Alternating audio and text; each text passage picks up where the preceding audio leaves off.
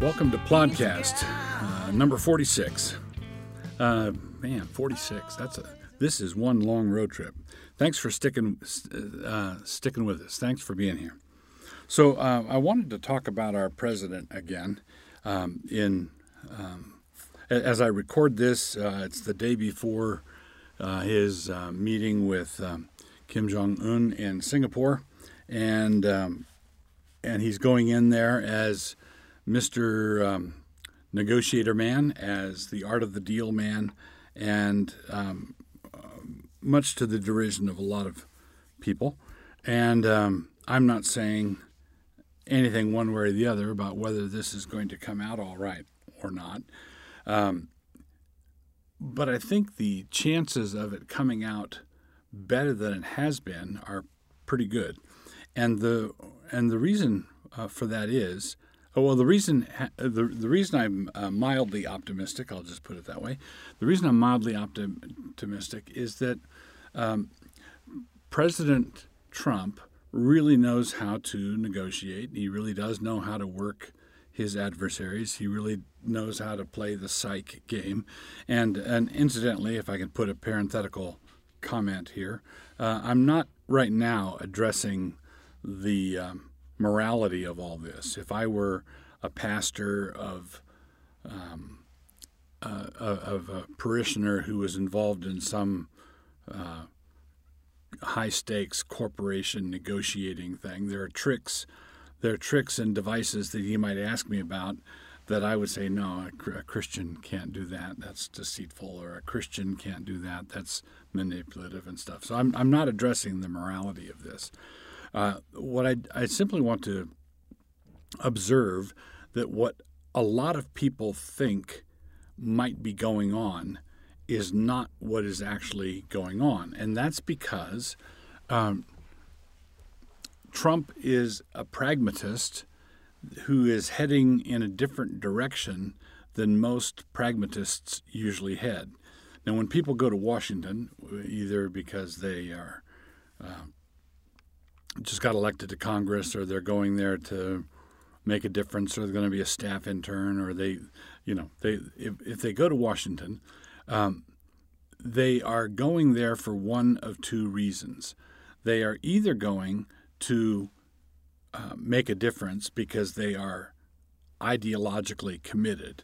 They have a coherent worldview of how politics ought to be, how it ought to run, and what the laws ought to look like. And they've got this goal in front of them, and they want to make what's actually going on more like what they think should be going on, and so they want to go make a difference. They go there with stars in their eyes. They go there in order to make a difference. The other people who go there are simply looking at what side the bread is buttered on. They want to jump at the main chance, and so they go there as they go there in order to shinny up the greasy pole of ambition. All right, so they are the pragmatists, and they will do whatever suits them. Now, I would not describe Trump as an ideological conservative. I've got conservative presuppositions. I'm committed to conservative principles, and I don't think that that's what Trump is about. I don't think he's got a conservative worldview where he has it all reasoned out, and that's what motivates him. I think he's a pragmatist, but I don't think he's a pragmatist like all the other pragmatists. I think he's a contrarian pragmatist. I think he learned a long time ago that you can do what works to achieve whatever your goal happens to be at the time by defying the conventional wisdom of the pragmatists telling you what you must do if you want to be a good little pragmatist. Most of the people going to Washington to be pragmatists are going there to be good little pragmatists. I think Trump figured out a long time ago that you can get what you want in a negotiation by being disruptive, by being unpredictable, by being inconsistent, and by keeping the people you're negotiating with on their heels all the time. In other words, he's not a tame pragmatist. He's a pragmatist, but not a tame pragmatist. And so, consequently, when people try to analyze what's going on, when he says radically inconsistent things about tariffs, tariffs are great, tariffs are wonderful, tariffs are the best thing that ever happened, and then we ought to have more tariffs. Tariffs are like food, air, and sunshine. And then a week later, he's saying, well, his goal is to have a tariff-free zone throughout Europe. And everybody says, well, that's not consistent. That's not consistent. What is it? What is it that you're arguing? Well, Trump is not on a debate team trying to score points with the judges for consistency. What he's trying to do, and all comes back to the art of the deal, what he's trying to do is get the people he's negotiating with where he wants them to be, and part of that means keeping them off balance. So, for example, the tariffs that he applied to China, when people were yelling about his idiotic approach to tariffs, one of the things he was doing was threatening to slap tariffs on China. People were yelling at him, don't you know that tariffs are idiotic and they don't work, and et cetera. And then suddenly North Korea comes to the table. Well, what's happening, it seems to me, is that Trump, when Trump talks about tariffs being applied to China, he's actually talking about pressure being applied to North Korea by China. China doesn't want tariffs. China doesn't want a trade war with the United States. And China wants to save face. So if Trump threatens tariffs, and then all of a sudden, look over here, North Korea is coming to the table, I think people need to recognize that although how should I put this? Although Trump often reacts as though he's hypersensitive, in other respects he has a hide like a rhinoceros, and just doesn't pay attention to what everybody's saying. And so, consequently, if he wants to get somewhere, I wouldn't be surprised, for example, if the whole G7 summit that he walked away from was not about us applying tariffs, but about us threatening tariffs. So there's a difference between applying tariffs, which doesn't make sense if you want free trade. But threatening tariffs is not the same thing as applying them. Threatening them, threatening them if you have no intention of applying them, is not intellectually consistent. It's not ideologically consistent. But that's part of my whole point. I think that Trump has mastered the art of creative disruption when it comes to negotiating. He knows how to keep the people he's negotiating with off balance. And I think that that's what he's doing. So if he says or does something with which good free market conservatives disagree, which he frequently does, one of the things that I think we need to learn to do is just sit tight and watch what comes out of it. What's the final deal like? What happened when you actually got to the point where you put signatures on the paper? What does that look like? And I think Trump is willing to look wildly contradictory, wildly inconsistent, wildly foolish in order to get where he wants to go. Now, I'm not saying that where he wants to go is always the smart or shrewd thing, but I think that we have to recognize that things have actually, if you ignore the chatter, if you ignore the commentary, if you ignore the people saying that was unpresidential and that was unpresidential and that was even more unpresidential, I'm not arguing the case. I'm willing to grant it. I wince plenty of times. I go, oh, you didn't really. But what is it? How does it land? And a lot of these things, we've had ugly flights and smooth landings. ugly flights and smooth landings. So I'll be very interested to see what comes out of the North Korea negotiations. I'll be very interested to see how tariffs get used as a bargaining chip and not as a ideological commitment, and we'll see how it goes. So here we are, continuing with Plodcast episode 46, and the book I want to recommend to you this time is by Vanhoozer, Biblical Authority After Babel. Biblical Authority After Babel. So here's the thing. It is how shall we say, cool. It is what all the cool kids are saying these days, to say that the Reformation was a bad deal. And this particular book just stoutly rejects that idea, and he argues for what he calls mere Protestantism. And the mere Protestantism that he's arguing for, he develops around the five solas.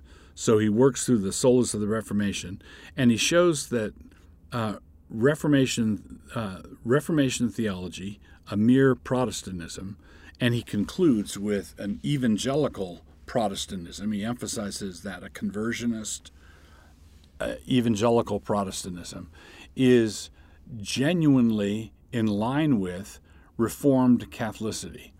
So the Protestant project, by being fragmented, by being disorganized, by being kind of chaotic, by having all these different denominations, means that you have to take other voices from the church into account. If you have this one monolithic, basically, it's like the free market applied to theological debate. If you have one monolithic church and you have things decreed from on high, as you had in Europe before the Reformation, it's easy for that kind of thinking to get ingrown. It's easy for it to get to the point where it needs to be ventilated some.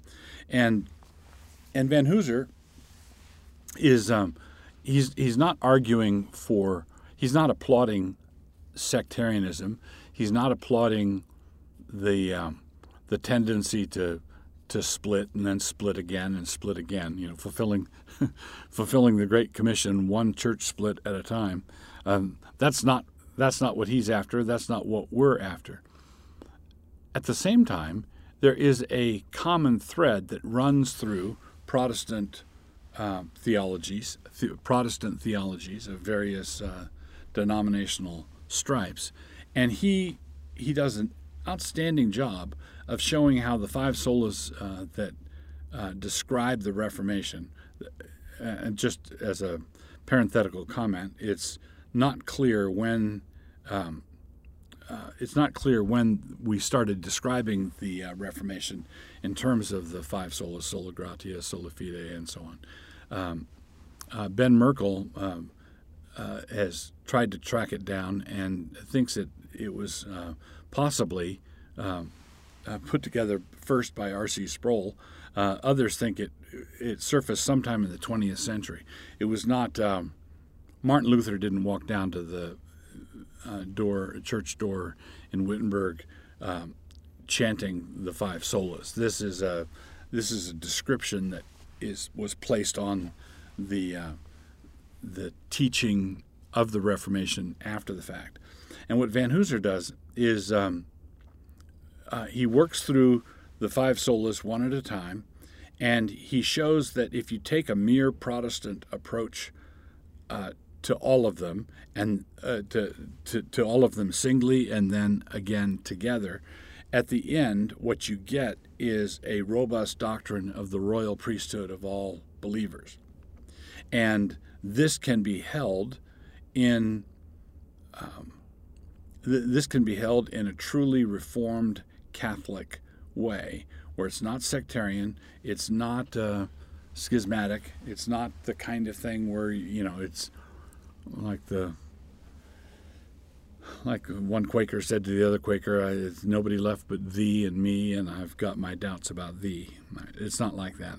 So, I commend Biblical Authority After Babel. It's a very densely packed book, so I would recommend reading it in short bits. It's not the kind of thing that you could easily sit down and read in one sitting. It's densely reasoned, tightly packed, but he gets off a number of... he doesn't write like a dry and dusty academic. It's very scholarly, but he pops off periodically, and I just enjoyed the book. I commend it to you. Biblical Authority After Babel.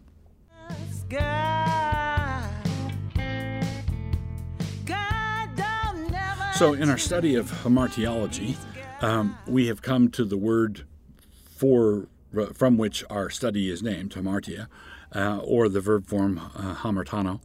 And so there are so many uses of the word for sin or sinning in the Bible that we've had to break this up. So in this episode of the Plodcast, episode 46, in case you lost track, we're going to consider the use of these two words in the Gospel of John. And so, and we're going to have to save some of our treatment for the same word for weeks to come. The Johannine use of hamartano and hamartia is pretty straightforward. After Jesus had healed the lame man at Bethesda, he told him to go and sin no more, hamartano, lest a worse fate befall him. That's in 5:14. He does something similar, but with a very different tone, with the woman caught in the act of adultery in 8:11. Go and sin no more. In the next chapter, the disciples asked, "Who sinned, the blind man or his parents, that he was born blind?" Jesus replied, "Neither." That's in 9, verse 2 and 3. Comparing the first with the third exchange, we see that the lameness of the first man was related to sin, and the blindness in the third case was not. It's this kind of thing that makes it inconvenient to try to put God in a box.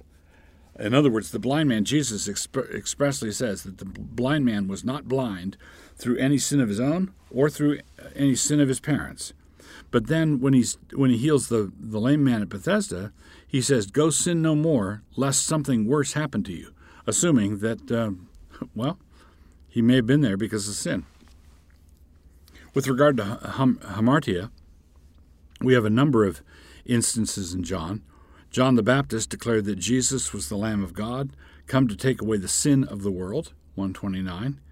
In the Lord's great collision with the Pharisees in chapter 8, he says that they will die in their sins. That's 8:21, repeating this twice again in verse 24. In verse 34, he says that whoever commits sin is a slave to sin. And at the conclusion of the exchange, he challenges them, "Which of you convinceth me of sin?" Verse 46. Now, when the healed blind man states the obvious, if this man were not of God, he could do nothing, the Pharisees retort that he was altogether born in sins. That's in 9:34. But Jesus confronts them at the end of the chapter, verse 41. If they were blind, they would have no sin. But they claimed to see, and so it was that their sin remained. There are a few other examples where Jesus, as the light of the world, revealed sin by his presence. If he had not come and spoken, they would not have had sin. But as it was, they had no covering for it. That's in 15:22. The same point is made 2 verses later, verse 24. When the Holy Spirit comes into the world, he will do a very similar kind of work, 16:8 and 9.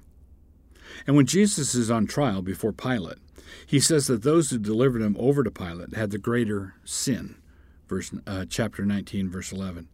And then after the resurrection, the Lord tells the apostles that they have the authority through the power of the Holy Spirit to remit the sins of others. That's in John 20, verse 23. God in the time of the sickness, God in the doctor too. You've spent a pleasant half hour with Plodcast proprietor Douglas Wilson.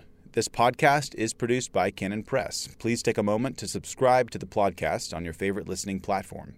To hear more from Doug, please visit canonpress.com.